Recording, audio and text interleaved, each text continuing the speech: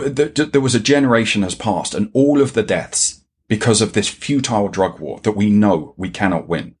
I've asked people, what does victory even look like in the drug war? I don't know what victory looks like. And it's hard for them to describe as well, because there's going to not be any cocaine left. But on the other hand, as long as cocaine is illegal, Colombia will never know peace.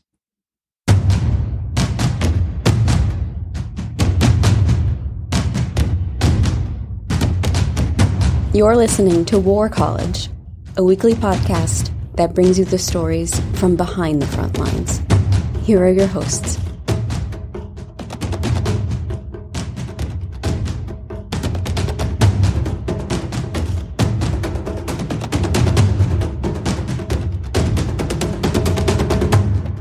Hello, welcome to War College. I'm Matthew Galt.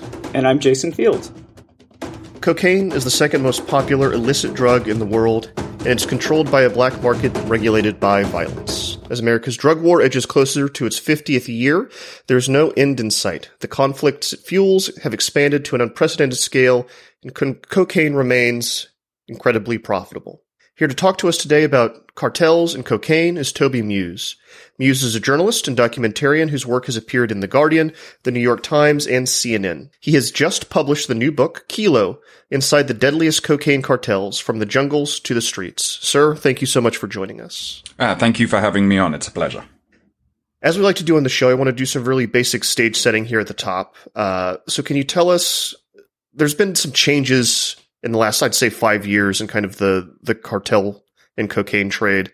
And a lot of it centers around the internal politics of Colombia and around the FARC specifically. Can you kind of tell us who the FARC are and what has happened recently that has changed the way cocaine is produced and sold? Yeah, the biggest change really is that there's not enough media attention on this, but we are living in the golden age of cocaine. There is simply more cocaine on the planet than ever before. I think we tend to look back at the age of Pablo Escobar, who was running the Medellin cartel in the 1980s. He dies in the early 90s. And we tend to think that that was the high point of cocaine. No. Right now, there is more cocaine being produced, and it's reaching further into more distant corners of the planet than ever. The reason for that is because of this revolutionary group in Colombia called the FARC. That stands for the Revolutionary Armed Forces of Colombia. By the time they sit down with the government to sign a peace deal, so bringing an end to this 50 years insurrection in 2016, much of the territory that the FARC controlled, let me rephrase that. Much of the coca, this is the bushes that has turned into cocaine, much of the coca was in territory controlled by the FARC. And the deal was, in 2016, the implicit part of that peace deal between the government, the Colombian government and the FARC was, we will lay down our weapons. You have to come in to this territory. And for the first time in Colombian history, bring about a minimum of law and order and basic kind of services, a little bit of education, a little bit of health, but essentially just bring in law and order. Colombia is a tremendously treacherous country. It's filled up with the Amazon rainforest. It has just countless mountains. It's the Andean mountain range. It's very difficult to control that territory, and the Colombian state has traditionally never been able to. So 2016, the FARC lay down their weapons. The government drops the ball. It does not get into all of these zones quick enough. Who does? Other narco militias. They take over all of this territory that the FARC is handing over. They get there quickly and they take over, and they tell the coca farmers who had been planning to abandon coca as part of this peace deal. That was part of the peace deal, that all of these farmers, who no one really considers are criminals. I should say this from the outset. No one considers a coca farmer a criminal. They just understand how poor the countryside is. So these coca farmers were supposed to get rid of coca, but instead new narco militias turn up and say, you're not getting rid of anything. If anything, you're going to have to plant more. And so here we are in 2020 with more cocaine than ever. It sounds remarkably similar to what happened in Afghanistan with the Taliban and opium, right? Absolutely. I think there are many parallels. I think I do want to be careful about going too far in that comparison, because Colombia is nowhere near as dependent upon cocaine as Afghanistan is on opium. Colombia is the impact of cocaine directly on the on the economy is single digits, low single digits as well. You know, there is this whole other part of the Colombian economy. And I also do want to be clear about where the coca is, because Colombia has this booming tourism industry in a way that obviously Afghanistan doesn't. You have to struggle to get to the coca zones now. And I do want to make this clear because I know many people do, or certainly are thinking about going to Colombia. If you travel to Bogota, you are not going to take a wrong turning, stepping out of your hotel and end up in the middle of a coca field. No, it doesn't work that way. When I went to the coca fields for this book, we were going through checkpoints of the soldiers. You had to prove that you had to have reason to be there. And these zones are continually monitored by these narco militias. What is it about Colombia that makes it the epicenter? Well, in history, there's only been really 3 countries that have ever produced cocaine. That's Bolivia, Peru, and Colombia. And Colombia, for some reason, had the most vicious, the most violent cocaine cartels. And they were just larger than any of those other countries. And I think that is a tradition of political violence that you see in Colombia. There's this, mid-20th century, there's this this era that's just simply called the violence, la violencia. And that tells this civil war between liberals and conservatives that just devastated the country. And there has been this legacy of political violence ever since then. So just take something that you would think, on the face of it, that is separate from cocaine. Colombia has traditionally been one of the most dangerous countries in the world to be a union member. It was when I was there at some point in the early 2000s, and I think even up until recently, it was 1 in 3 trade union members murdered for their work occurred in Colombia. And so there is this kind of politics is very, very violent in Colombia. We've had a number of presidential candidates killed. Again, thankfully, we're not seeing that so much in these years, but there was one election in around 1989, 1990. 3 presidential candidates were killed in one season. So politics has often been done with violence, and cocaine thrives in that type of underworld. The cocaine is regulated by violence. So I think there's that overlap that has allowed cocaine to flourish. And again, it goes back to this inability of the central state of Bogota to really run the country. What happens is Bogota is often weak, unable to exert its control. So what happens is local fiefdoms take over. And people know this as well. This is not a secret. If you go to any one part of Colombia and sit down in a small town and ask a teacher who are, the town intellectuals, these will be the guys who work at the local high school, who are the families who control this town? And she'll list off 3, 4, 5 different families. And it can be quite feudal when you get out of those big cities into the countryside. Just to understand the situation a little bit more fully, can you tell us anything about who the users are nowadays? You say it's more prevalent than ever, but it's not just Wall Street guys, having fun like in the 80s, right? No. And so obviously writing this book, I had time to think on cocaine. It's bizarre. We have collectively decided that cocaine is the champagne of narcotics in popular culture. Any legal product would kill for that type of branding. And yet we just voluntarily give it. There's no one paying for that publicity for cocaine. We've just decided that's what cocaine is. And so cocaine is this drug that's seen as aspirational. It always chases the economic boom. So if you look at London and New York in the 1980s, there's cocaine. If you look at Russia in the 1990s, there's cocaine. Where are cocaine traffickers deliberately targeting now? Asia's new generation of new millionaires. Cocaine follows the money. But it's also, we're seeing, London is constantly wrestling with this thing. The police are coming out and saying that cocaine has become normalized in middle-class households. The police are complaining about this constantly, saying, well, the users should be more wary of the consequences of their consuming cocaine. Fair enough. And that's obviously something that it has to be stated time and time and time again. This business thrives on demand. Without demand, obviously, the cartels, they'll look for something else. And the cartels do have their fingers in other illicit industries, such as the illegal gold production in South America. But I do want to kind of draw a comparison to prohibition. when we look back at Prohibition, I don't think we say that the villain of the piece was the working man or the working woman trying to get a beer at the end of the week. We look back at Prohibition in the US and say this was a series of policies that ended up making monsters like Al Capone tremendously powerful and tremendously wealthy. If you take away Prohibition, Al Capone has nothing. And that's the same with the cocaine industry. People like El Chapo, I don't think they're particularly impressive people. Pablo Escobar, the leaders of the Cali cartel. What it is they have the characteristics to thrive and flourish in the underworld. And that is they're vicious, they're violent, borderline sociopathic. That's everything cocaine looks for in, someone to champion her. She wants those types of qualities. I have so many follow-up questions on that. Do you think cocaine then creates its own culture? And that it's kind of in tune with what the drug does to you. It's fast. It's aggressive. Are those the kind of people that thrive in the trade itself? Yes, and there is this thing that people in Latin America understand as a narcocultura, a narco culture. And just to give one example, Colombia has one of the highest levels of plastic surgery amongst women in the world. Now, what historians of the drug culture, what they believe might have been one of the reasons for, and so, well, let me take a step back. Colombia has one of the highest levels of plastic culture in the world.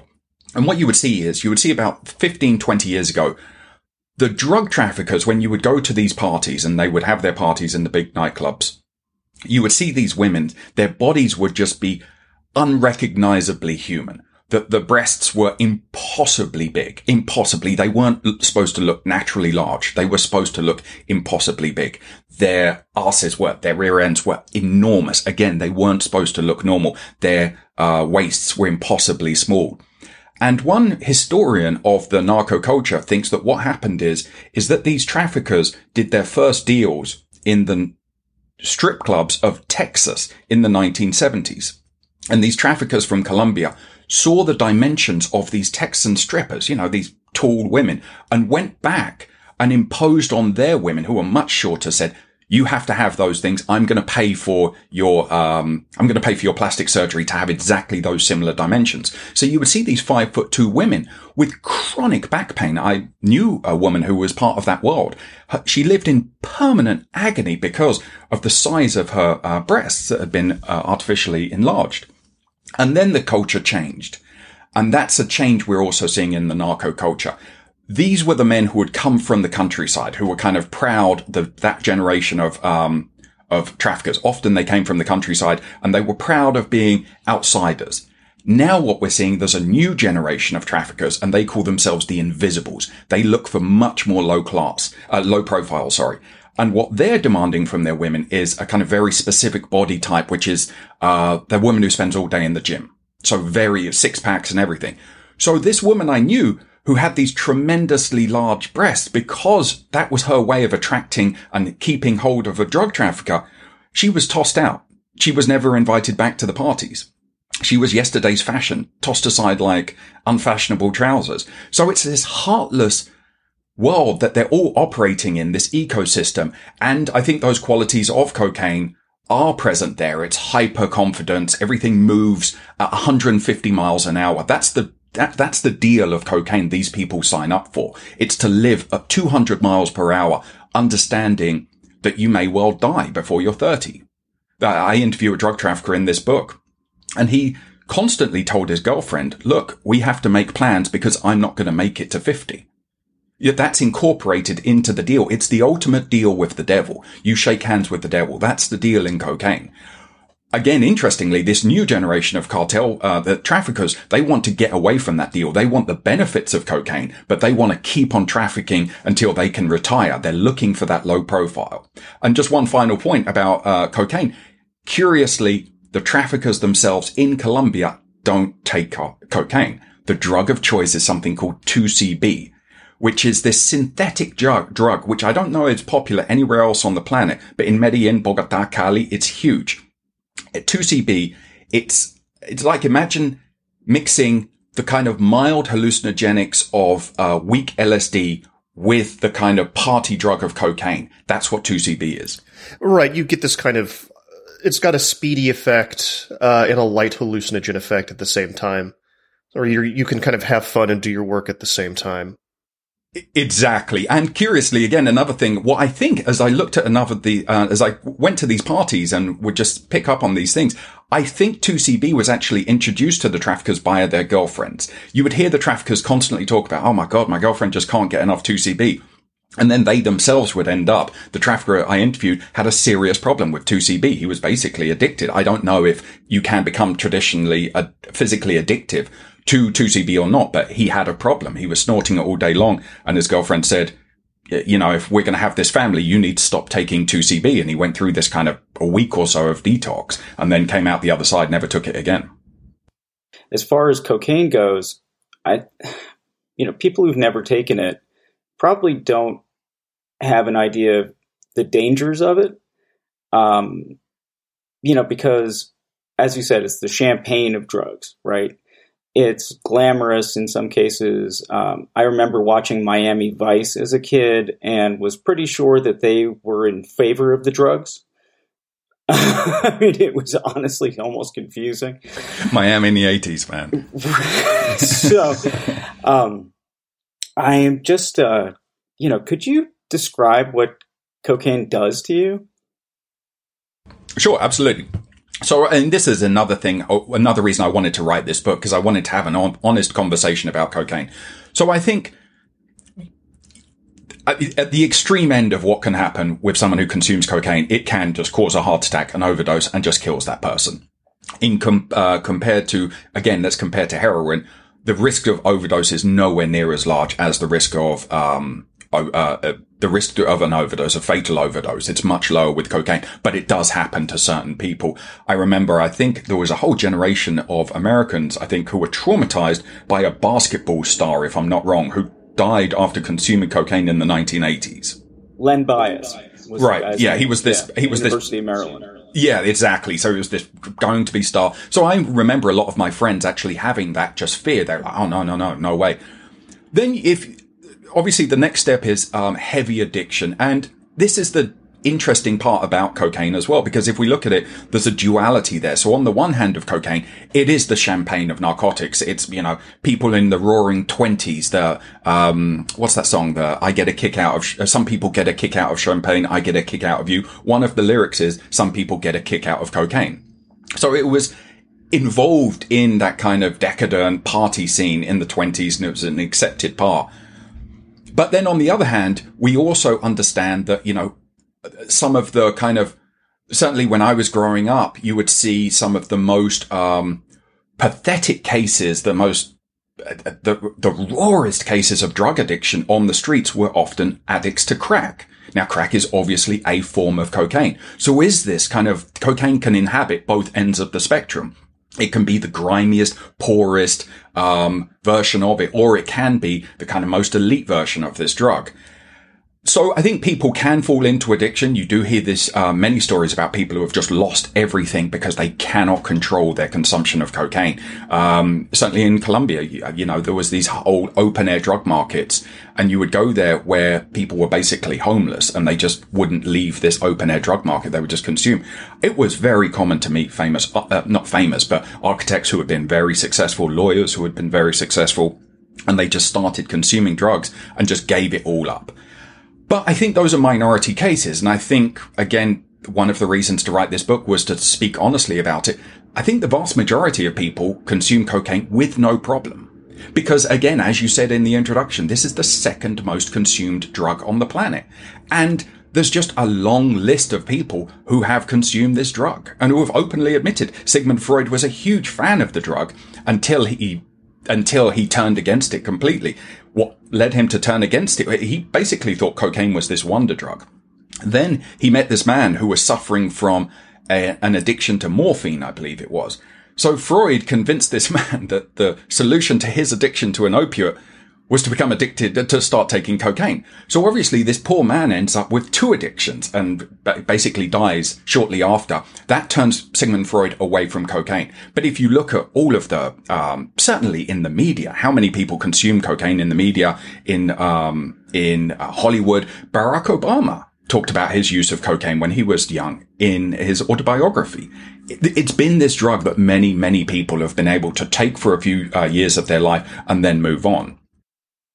One of the things that I think is really interesting about this book is that it kind of has these 2 main characters, or 2 perspectives. One is you, and the other is a kilo, literally a package of cocaine that you are kind of following through the supply chain. Why was it important to you to write it from this kind of ground's eye view? What do you think you get presenting the story in that way that might get lost in a more top-down, more academic, kind of style? The academics do crucial work in trying to understand the cocaine industry. It's invaluable. The charts, the graphs, the percentage changes to understand coca increase, where coca crops are going up in the country, where it's going down, where the smuggling routes are. All of that can come through these academic studies. But I felt that it become too academic and there wasn't that side to really understand that cocaine thrives on the darker passions. This is an industry that moves on sex, betrayal, and murder.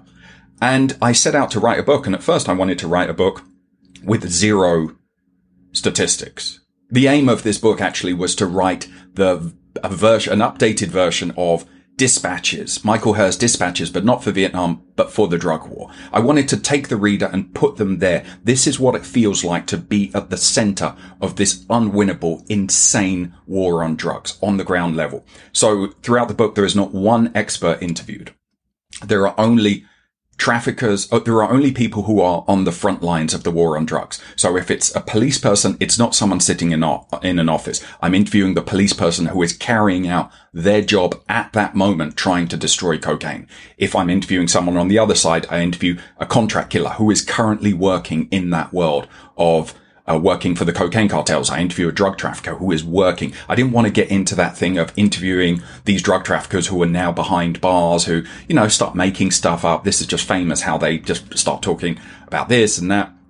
And there had also been this move recently to try and, I would say, put too much of a corporate stamp on the cocaine industry to explain everything and say, oh, look, just like corporate America, here's how and I think that's an interesting, insightful comparison up to a point, but it had gone too far. And again, it was ignoring these passions. And I felt like if you looked at the cocaine industry too academically, it would be like learning about sex through a biological textbook. It's not wrong what you're reading there when you read about sex in a high school textbook, but it's not the full picture.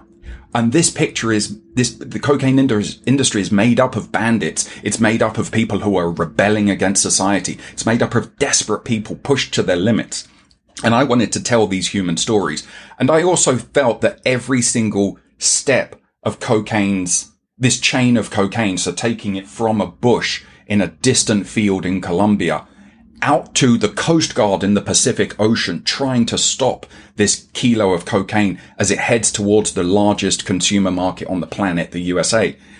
I felt that every single step of that chain had fascinating human stories to tell and about their relationship with cocaine. And it also helped to show the differences amongst these different people. So, for instance, at the beginning, you do have these farmers who are just desperately trying to just get by.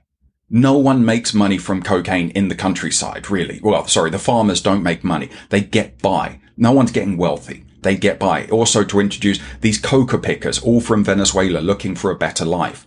And to contrast those people with a trafficker who really has crossed some line and is now essentially irredeemable. A contract killer, a man who kills for money. And that is someone very different. But I also wanted to say, how did someone like this come into being? And what does someone like this, what do they think about? How do they see life? More about this, is it Sicarios? And is it Cachote in particular? Cachote. Okay. Cachote, exactly. So essentially, because of cocaine, one of cocaine's legacies is to make being a sicario, a contract killer, a profession. That profession exists in Colombia in a way that it just simply doesn't in the United States. That people are professional hitmen. And so I wanted to that was a legacy of the the time of Pablo Escobar in the 1980s. Essentially what the contract killers do is they regulate the industry. If two traffickers have a dispute, they can't go to the courts like normal business people. They regulate it via violence, essentially. That's what happens. If you stiff someone on a deal in cocaine, that person will then go to the sicarios. It's now become so institutionalized, there are things called the collection office. And that essentially is a euphemism for a band, a company of hitmen. You go there and say, look, I've had this problem with this person. I'll sell you the debt. They'll take the debt and they'll go get the money, or they'll kill the person if they can't get the money. Or sometimes some people would just go straight up to them and say, look, I need this person being killed. And you can have someone killed for $100, or depending upon the target, it goes much, much, much higher. And in fact, there's even a term in Colombia, which is called the Swiss, un suizo. And that's basically when a sicario is sent on a mission that is a suicide mission, but they don't know that. So when we've had these high profile politicians being killed, sometimes they've been killed in the act of killing the politician themselves, or other times in a very high profile hit, it's quite common that the hit will occur, the assassination will take place during the day, and then the actual killers will be found dead in another part of the city. That's the way that they're tying up loose ends. So it's a merciless industry, but they are this constant presence. So when you go out to these narco parties where the traffickers are partying, you'll see the sicarios there. They're often, the sicario I interviewed served as a bodyguard for his boss as well. That was a dual job he did. He was a bodyguard for his boss, but he would also take care of kill any of his boss's enemies. But they are, again, it's kind of hard to describe. They're just this constant presence when you're moving in that underworld. So one question I had is about dispute resolution. You mentioned that the sicarios are often the way that a debt is collected, or that things are settled. So there's nothing like, in the movie The Godfather, and actually in reality, the 5 families who get together and have a council and try to deal with things on that level. That's actually interesting. No, there is rumored to be something called, in Medellin itself, just to be clear, there's 2 historic centers of the cocaine industry in Colombia, Cali and Medellin. I did much more of my work in Cali. I don't really know how Cali operates as much as Medellin. In the city of Medellin, there is rumored to be this thing called the Commission, which are people who are one step higher, who, when we've had clashes between the cartels, so we've had Medellin, essentially there are 3 cartels in there. In the city at the moment, you have the cartel of Bello, which represents a part of the city. You have the Gulf Clan cartel. Now that's not to be mistaken for the Gulf Clan out of Mexico. This is a Colombian narco militia, the Gulf Clan cartel. And then you have something called the Office of Envigado. The Office of Envigado was the lone remaining part of Pablo Escobar's Medellin cartel. And the Office of Envigado was also his armed wing of the Medellin cartel. That was where his sicarios worked. When Pablo Escobar was destroyed and the Medellin fell, his successor, a hugely important cocaine trafficker, I would say perhaps even more important than Pablo Escobar, a man who went by the name Don Berna. He took over the Office of Envigado. Don Berna is currently still in prison in the United States. He's due to be sent back at some point. But he took over the Office of Envigado. So the Office of Envigado basically controlled Medellin for probably around, let's just say 15 years after the death of Pablo Escobar.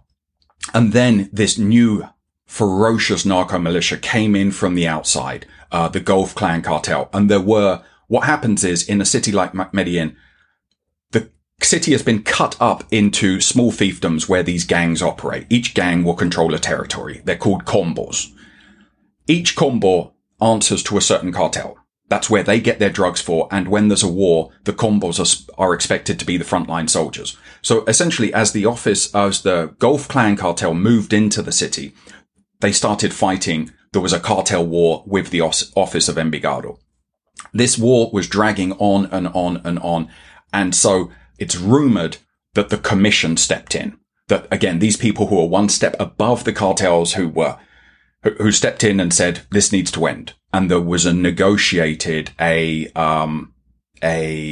truce. And so there's this uneasy truce at the moment. And as I said, there's this third cartel that's been growing in the shadow coming out of Bejo. So there's this uneasy moment. Now, again, I do want to be clear. When you would have a drug war 25 years ago, that was setting off bombs in shopping malls. Now it's much more targeted, the violence. They want to only kill each other. They're not interested in that widespread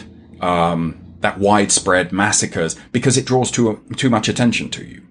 I think when you would see these drug traffickers 30 years ago, sometimes it could be a point of pride that they were the front page of a newspaper. It showed how powerful they were. The drug traffickers today in Colombia know that if you are on the front page of the newspaper, the countdown has begun. Your demise is a matter of time. And just to give you an idea of what that can mean, the leader of this cartel, the Gulf Clan cartel, is a man called Otoniel. Now, we know that the CIA is helping the Colombian security forces to track down Otoniel. What we understand Otoniel's life is, he lives up in one of the rainiest points on the planet, which is this place called Urabá, up in northwestern Colombia. We understand his life is being transported daily on the back of a donkey to different wooden shacks, just trying to keep ahead of the Colombian army and the Colombian anti-narcotics police. That's his life. He's one of the richest men in the country, and he lives the life of the most miserable peasant. Because that's his life. His entire life is just trying to stay free. So back to your point, there can be moments when cocaine can find a way to regulate these disputes, but sometimes it's impossible. The cartel that took over after the Cali cartel, which was instrumental in taking down Pablo Escobar, was a cartel called the Northern Valley cartel. Now, what's so interesting about that is it becomes almost like, I don't know what you want to call it, like a Greek tragedy. You have these three traffickers who are on top of the world. They have everything. And then they start fighting amongst each other. And the Northern Valley cartel just implodes. They can't regulate it because, again, there is no final voice sometimes. So they just throw sicarios at each other, just armies of sicarios going at it, trying to kill each other. And yeah, everybody ends up dead in the end. And that's what happened with the Northern Valley. They just destroyed themselves. We're going to pause there for a break. We are on with Toby Muse talking about his new book, Kilo, and how cocaine fuels a never-ending drug war. Welcome back to the show, War College listeners. We are on with Toby Muse talking about his new book, Kilo. What is the legacy of Pablo Escobar? Is it learning from his mistakes? It's really interesting that you would ask that because I think there's a number of ways to answer that. When I first moved to Colombia, I moved to Colombia in the year 2000. How to phrase this? There's always two conversations about the drugs industry, I think, in Colombia. I think when the conversation is in English, it's basically this. It's, well, that was in our past. We're learning from it. Cocaine is not the way it once was. Everyone hates Pablo Escobar. We're united about this. We're trying to forge a new Colombia, and we all want to get rid of the cocaine industry. Right. When you start speaking in Spanish, it becomes much more nuanced. And there is a minority, I would say a large minority of people who were alive at that time and who will tell you after the first beer, when Pablo was alive, everything was much better. There was work for everybody. Those who didn't work, that's because they didn't want to. And so when I first went there, it was inconceivable that you would see someone wearing a Pablo Escobar t-shirt. It's just inconceivable. And again, actually, now I think about it, one of the reasons was when I first arrived to Colombia in the year 2000, Don Berna was fully in control of Medellin. And we understand the rumors of the underworld is Don Berna had a standing order that anyone from the Medellin cartel court was to be killed, and then he would pay off a bounty for that. So now if you go to Medellin, you will actually see young people wearing Pablo Escobar t-shirts. It's not common. But I think for many in the underworld, he is seen as the inspiration, because a lot of these kids are coming out of utterly nihilistic slums where they have no expectation that they can move forward in their life. I should have mentioned this before, but Colombia is one of the most unequal countries on the planet.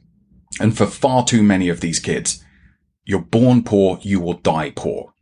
The social mobility in Colombia is so small. It's the same families as always just control so much of the political power, so much of the land, so much of the wealth.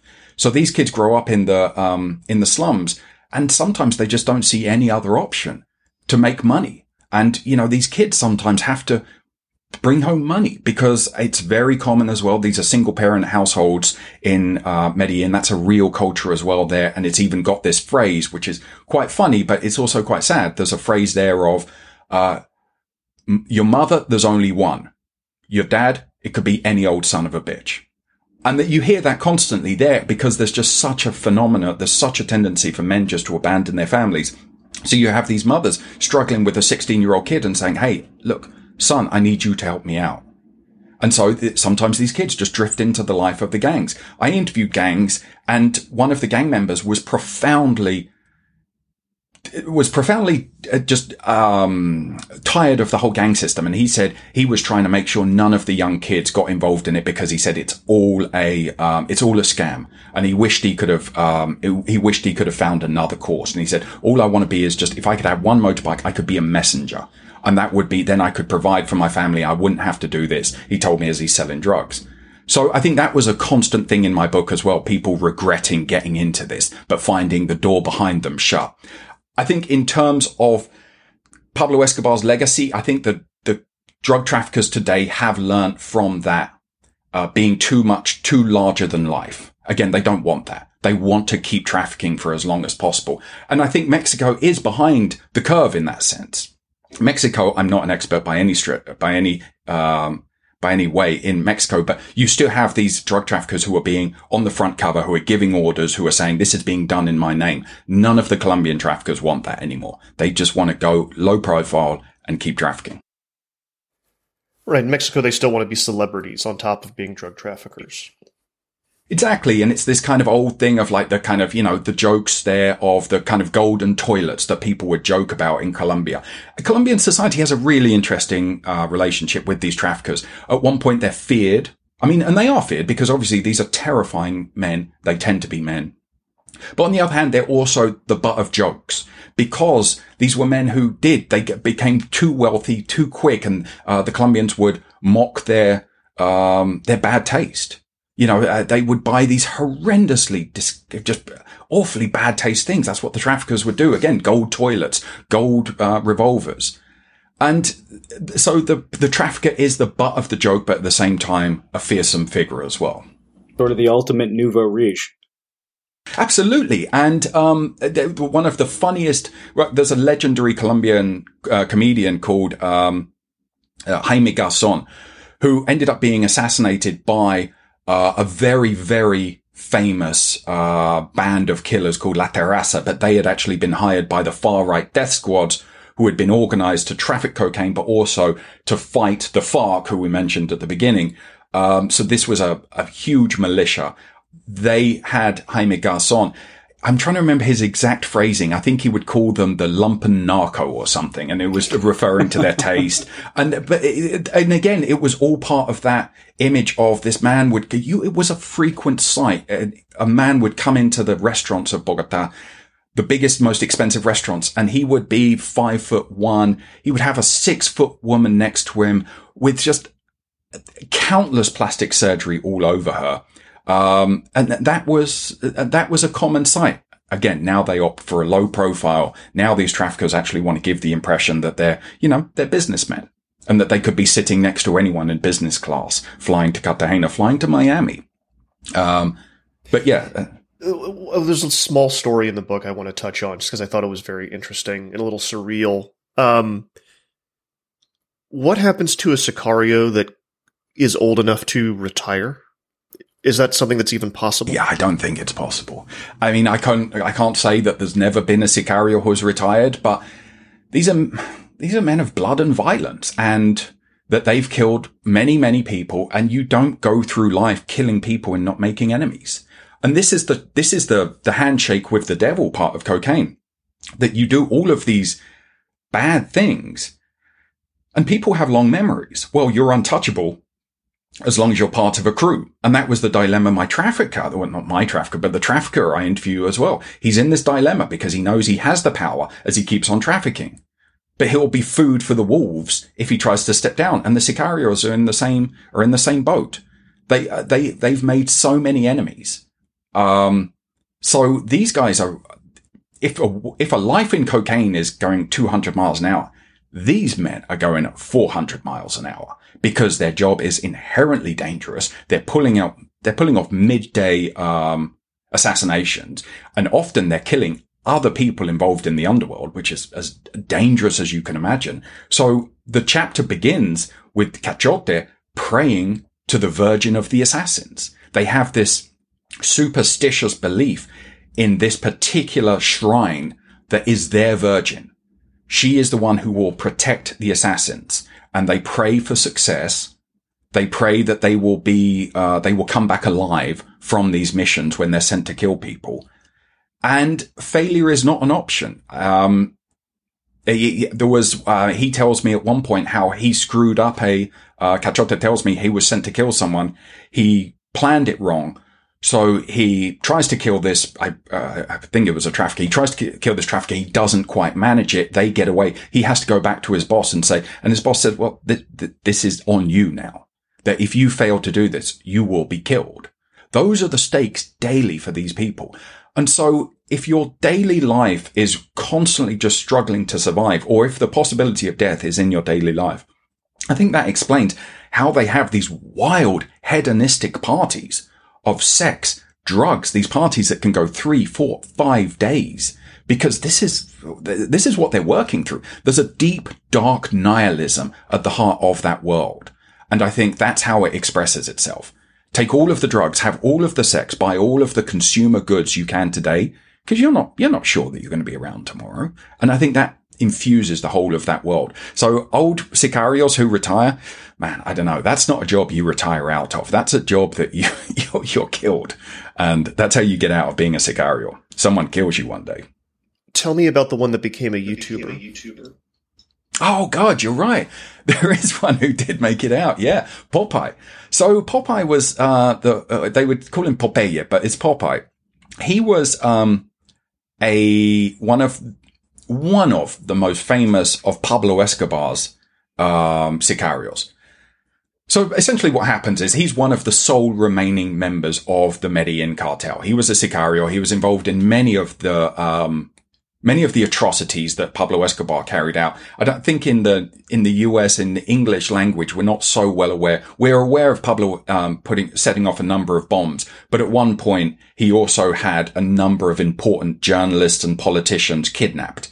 And, Popeye was involved in that. This is when Pablo Escobar was fighting over extradition. He launched basically a war on the government of Colombia, on Colombia itself, in a fight to strike down extradition. So he couldn't be sent to America to face charges. He said, look, if I've committed any crimes, I need to be charged here and serve my time here. Well, of course, he also wants to do that because he knows he can bribe people in the Colombian prison system, which he did. But their entire songs were devoted to this idea of, there's one really famous song called I Prefer a Cell in Colombia. Sorry, I prefer a tomb in Colombia to a prison cell in the United States, inspired by Pablo Escobar's words.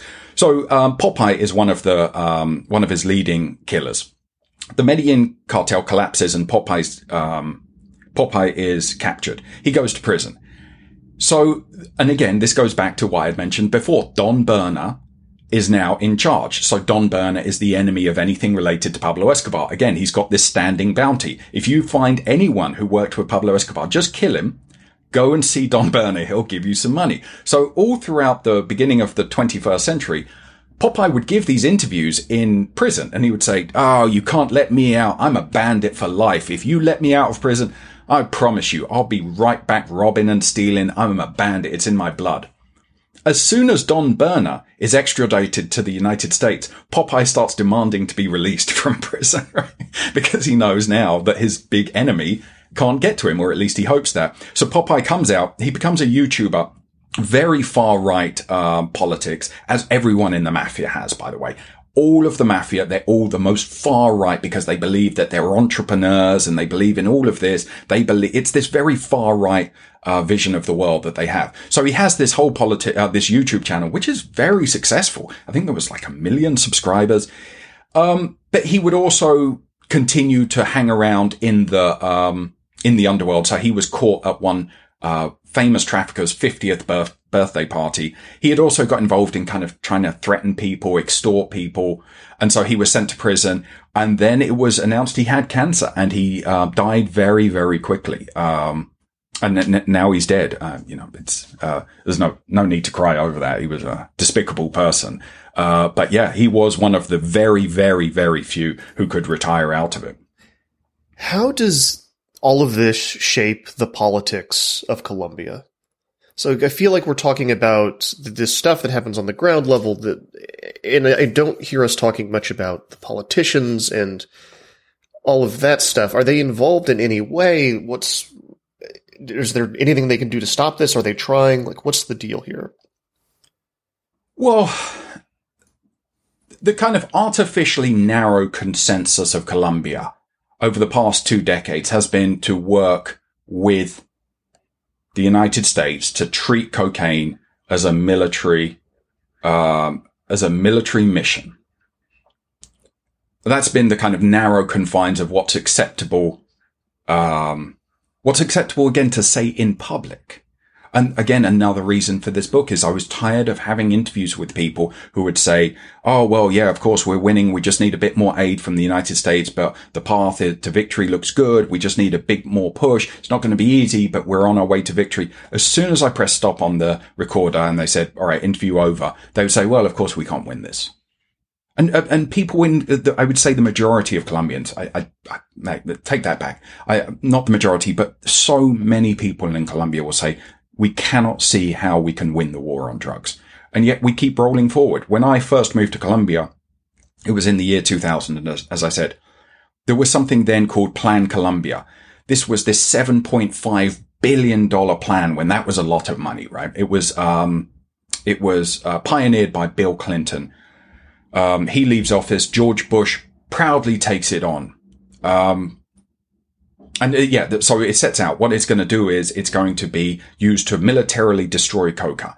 At the beginning, because of fears of another Vietnam, these were the conversations they were having before 9/11. Because of fears of another Vietnam, it wasn't going to directly attack the FARC. It was just going to be used to militarily attack coca. The goal was to cut coca crops by 50% in 5 years. Fast forward 20 years. We now have more coca than ever. The Colombian government is announcing its new goal that by 2023, it will have cut coca crops by 50%. We don't move forward in the drug war. We just keep moving in circles. But that's an entire generation of people. There was a generation has passed and all of the deaths because of this futile drug war that we know we cannot win. I've asked people, what does victory even look like in the drug war? I don't know what victory looks like. And it's hard for them to describe as well, because there's going to not be any cocaine left. But on the other hand, as long as cocaine is illegal, Colombia will never know peace. And I think there's a growing recognition of the futility of this drug war, but understand Colombia's position in the world. It cannot do this by itself. It needs the world's help. And to his credit, because there's so many politicians try to start this conversation when they step down. Juan Manuel Santos, the former president of Colombia who oversaw that peace deal in 2016, tried at least twice to get a genuine international conversation going on the war on drugs. He described the war on drugs as being on an exercise bike in a gym. You pedal for half an hour, you sweat. After half an hour, you get off, you look, you haven't moved forward 1 centimeter. He said that's what the war on drugs feels like. And he said, which every Colombian is right, he said no one has paid for the war on drugs higher than Colombia. Because again, the war on drugs in the United States is an abstract. It's like declaring the war on poverty. In Colombia, the war on cocaine is being fought with attack helicopters, with Black Hawks, with missile strikes on narco-militia camps deep in the jungle. So my book is just a plea for us to rethink this. But Colombia, again, cannot do this. It's not a powerful country on the international stage. It needs help. And this is a global problem. We shouldn't be throwing all of this responsibility on Colombia. So in one point of my book, I say, sure, people can look at Colombia and say, well, you know, you failed because you're now producing more cocaine than ever in history. So Colombia failed. I would say no. Colombia can turn to the rest of the world and say, what have you done to curb the consumption of cocaine? What serious program do you see here in the United States that is genuinely getting to the heart of why people consume drugs and getting them to stop doing it? Nothing. We've got nothing. We've got some after school specials that 95% of kids will think is the uncoolest thing ever. And it's Nancy Reagan is the one campaign I remember. How many people listen to Nancy Reagan? Just say no. The UK is the same. There's no serious anti-drug program. So Colombia can say to the world, you failed us. Because as long as the world keeps consuming cocaine, Colombia is going to have a cocaine industry. On the left, you do have a recognition that the drug war has completely failed and just what cost it has. But there is this kind of Colombian politics, I guess, like everywhere in the world, can be vicious. And I think people are wary of being tarred with the word legalizer, because in Colombian politics, that has been an insult to say, oh, well, you must be in favor of the drug cartels. It's a way of shutting down that conversation. Obviously, it's nonsense, because in my book, when I'm speaking to this drug trafficker, he gets angry at the idea of further drug legalization. He doesn't want it. He said because he understands if drugs are legalized, the risk goes down. If the risk in trafficking cocaine goes down, that means his potential reward goes down. He wants the high risk, the high reward. So in the end, you have the DEA and drug traffickers united in wanting the drug war to keep going. Because as long as the drug war keeps going, the DEA, they have their mission, they have their jobs, and the drug traffickers get to reap the rewards. Well, so let's talk a little bit about the people who are trying to stop the drugs from coming in. In the book, you talk about the Coast Guard. What do you think about their effectiveness? And I think we know how you feel about whether they should be tasked with this. But what do you think of the efforts? Well, the Coast Guard's job it was, to me, a complete eye-opener about the Coast Guard. So I think I write in the book that if I had been asked before going out with the Coast Guard what the Coast Guard did, I imagined some old guy with white hair, a kind of blue blazer, a mug of rum, kind of Moby Dick looking out on a storm and, oh, volunteers, let's go out and save some people. That's what I thought the Coast Guard was. It's been heavily militarized since 2001 because their job was, okay, can terrorism or can threats to America, can they bring things in via the sea? So it's a serious job, obviously, that they're carrying out. Obviously, they carry out the rescue jobs, rescuing people who are caught. They're also, I think they're without doubt the agency that seizes more cocaine than any other US agency, because I was with them when they're taking down 3-4 tons of cocaine in a single shipment. It's wild out there. It's the loneliest spot on the planet, the Pacific Ocean. And we're out there. The Eastern Pacific is the biggest, most important cocaine corridor on the planet because it connects the biggest producer, Colombia, with the biggest market, the United States. Where these traffickers like to drop it off is the Mexican-Guatemalan border. That's where a lot of these shipments are going. And it was really interesting to be with the Coast Guard because, again, they're kind of aware of just how much damage they're doing to individual shipments. There was one moment when these Coast Guards were taking a break and one of them says, I've got a buddy on the force back home. And they get excited when they get 1 kilo.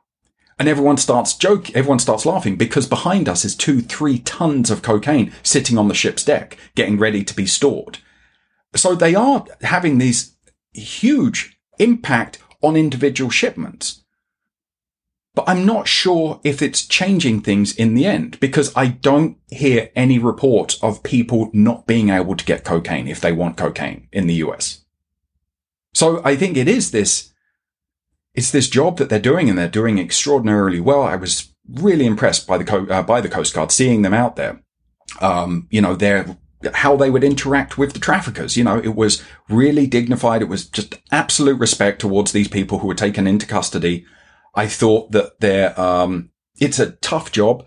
They're going out chasing down these speedboats. One part of it, if the speedboat won't stop, because these guys know they could be facing 20 years in American prison. So some of them just keep going. So what the Coast Guard will do is they'll send out a helicopter, and the sharpshooter has to get in position of a speeding speedboat, taking a shot from a helicopter that's moving fast at night in order to take out the engines. I mean, just imagine the level of skill. Oh, and he has to do it in such a way that if there is any problem, that the bullet will continue into the sea and not injure any of the crew. So it's a level of skill that's just astonishing to me. And these sharpshooters will make the shot every time. Just incredible. So I think they're doing they're trying their best, but they're trying their best in the situation of an unwinnable drug war. And they disagree with this, and that's fine. And they would say, and I have a lot of sympathy for this. I remember one person there on the Coast Guard saying, "Look, to me, every time we get even 1 kilo, that's 1 kilo less in the city," and that's absolutely true. But it just seems to me they're winning battles, but we're losing the war. But you think that their commitment is really sincere? These are guys who really don't want to see drugs on the streets. Absolutely. Oh, I should have been much clearer about that. These guys are really proud and committed of the job they're doing. They do it excellently. I was really impressed. I cannot state how impressed I was by the Coast Guard. Professional. The ship itself, the James, was just a beauty. It was a $500 million ship. The James patrols around the whole the whole of the Eastern Pacific. These men and women are on these missions for 3 months. I mean, it's a genuine commitment to be out there. And I think they do it to the absolute best of their abilities. I saw them really invested in the mission as well. And there is this kind of up and down that I noticed with them, because when I first get on the boat, they picked me up in a town in Costa Rica. And we are 12 hours outside of port. And they've caught someone with cocaine. And I'm thinking, my God, how much cocaine is out there? And they just spend this week just taking down shipments. And remember, there's all of the narco submarines that go through the Eastern Pacific as well. Now, when I was there, we didn't actually get these. These are not homemade, but these are semi-submarines made in these jungle factories. They cost about $1 million, $2 million, and they can hold 5, 6, 7, 8 tons of cocaine. And they go on these missions of can be 8 days as they deliver the cocaine. Now, we didn't pick up any when I was on the boat, but they picked up all of these various different shipments. And then it stops. And then they can't find anything for a week or so. And the whole mood on the ship changes, because that's what everyone's out there to do. They're out there to take down these huge cocaine shipments. And, as I say, I think that every time they're winning the battle, but we collectively, myself included, everybody is losing the war, I would say. So say the drug war does end. America drastically changes its policies around drugs. What happens to this existing infrastructure, do you think? Of the drug war? Yeah, of the cartel specifically. I think about this a lot. What happens to, it obviously would take massive, massive political change in America, I think. But say we move to more of a, not even just legalization, but a decriminalization stance. It becomes, as you said, a business where the risk is not so high. What do you think happens to this cartel infrastructure and to Colombia? I mean, it would give Colombia a chance. Again, the cartels are involved in many different illicit industries. As I said, illegal gold, extraction, which is horrendous for this beautiful, pristine landscapes of Colombia, one of the most importantly biodiverse countries on the planet. So they could focus on that. But I think it would be an undeniably huge hit to the cartels. And by the way, not all the cartels are. Some people are just dedicated to cocaine trafficking. I think if you shut down that black market, it would be as devastating to the mafias as when we ended prohibition in the United States. Sure, some will continue in the underworld, but the market for the underworld just overnight got that much smaller. And so it's not, I'm not going to be naive to say that every single person is going to, in the underworld is going to get a 9-to-5 job. But if you take away opportunities to work in the underworld, that can only benefit us. I think we can, it chimes in as well, I think, interestingly enough, with the current debate over this idea of defund the police. Defund the police taking as one definition I've heard of taking just a part of the budget to the police and taking just a part of that budget that had been traditionally going to the police and invest it in ways to avoid the police being necessary. So investing in education, investing in mental health, investing in healthcare. We could possibly see transformations there as well. Well, right now we are actually doing an experiment in the United States with the legalization of marijuana in so many places. Absolutely. I mean, do you see, the parallels there seem obvious. It doesn't take away the problem with cocaine, but I mean, marijuana is even more widespread. And people used to kill each other over marijuana too. Absolutely. And, this is on the DEA. The DEA sat there and told us that marijuana was highly dangerous. It was a gateway drug. And they just told us that for decades. And now you see places, again, interesting. I think it's been interesting to see where the people who were most pushing for this, it wasn't New York, it wasn't Washington, D.C., it was places like Colorado. And that's interesting that it was places like that who actually had the courage to really push this farther and faster than anyone else. But I do think as well, when we talk about even decriminalization or legalization, I think about this because, obviously a lot of libertarians are interested in this idea of the drug war and they talk about how drugs should be legal. And, people can offhand say, oh, well, legalization is the solution. Okay, great. That's what you believe. Fantastic. I understand. And I'm probably quite sympathetic to that and the idea of you should be able to dictate what you can ingest. But I'll note that marijuana activists, what we are seeing today is the result of 40 years of work. They found high-profile celebrities who would advocate for them. Do you remember when Willie Nelson was considered a weirdo because he would do this? This was a punchline, right? Yeah. He had to leave Nashville, essentially, because people thought he was so strange. The epicenter of country music. Right, and then contrast that with Snoop Dogg. Who is, famous for just how high he is all the time. And they would, exactly. And then, but also marijuana activists were smart. They had these grassroots groups. They would talk about, hemp. And then they kind of, I think it's basically, I'm not an expert on marijuana, but it seemed to me a bit of a scam, the whole thing of medical marijuana, because it was a way of pushing through marijuana to get, and fair enough, they opposed the law and they tried to chip away at the law that banned marijuana any way they could. Good for them. That's the way, sometimes politics can operate. Who is that person who is out there today? Just one celebrity who is advocating for cocaine. When you talk about legalization, I have this discussion with people, I say, have dinner with your uncle and your aunt and say, hey, by the way, I believe heroin and cocaine should be legally available on a street corner in your local pharmacy. And look at their jaw drop to the floor because people haven't done the political legwork. They just want to jump to the end result. Oh, legalization. That's not going to happen if you don't do the political legwork. And marijuana is an example of how long it takes to do that political legwork.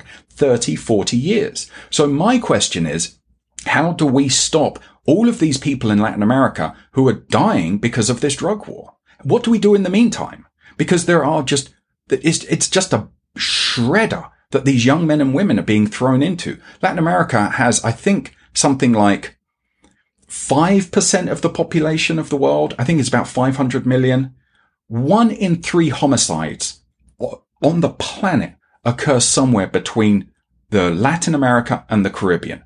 A lot of that is somehow to do with drugs, because it's this massive drug producing area, and also huge problems with very violent gangs. If you look at Brazil, if you look at Colombia, look at Caracas, Guatemala, El Salvador, Mexico, all of that is tied in with this drug war. So I don't know what we do. That's great. In 40 years, we'll all have legal drugs. Okay, great. But my book was written to, how are we going to stop the people dying tomorrow? And unfortunately, I don't have the answer to that. I'm just a journalist. All I can do is just report from the scene and hope that smarter people than me can actually come up with the solution based on my observations. Well, I feel like that's the kind of depressing note that we like to go out on in the show. No, but it's not. I mean, I don't think one thing, because one thing I do want to say about the book is that I think that the sense of Colombians themselves come through. I really wanted to capture, one thing I wanted to really capture is the beauty of Colombia itself and the Colombian people. I know this wouldn't be for many Colombians their preferred prism through which to view parts of the country, but there's a dynamism of the Colombian people. There's a poetry in how they speak. And there's a sense of humor that Colombians bring to everything, even though they've lived through this phenomenally violent past 70 years. Obviously, things are much better today than they were, say, 20 years ago. But still, there's just a vitality there in Colombia that I hope I've captured that doesn't make it an overwhelmingly depressing book. No, I didn't find the book depressing, but I found the end of our conversation slightly depressing. There's always tomorrow. Anything but despair, right? Isn't that what the revolutionaries said? Any sin is forgivable except despair. Yeah. It's a really easy way to just go inside and not do anything, which I guess we're all kind of doing. I'm just going to stop talking, because I'm just going to talk myself into despair. Toby Muse, the book is Kilo. Thank you so much for coming onto the show and walking us through this. Hey guys, I've really enjoyed it. It was a great conversation. It was a pleasure to be here.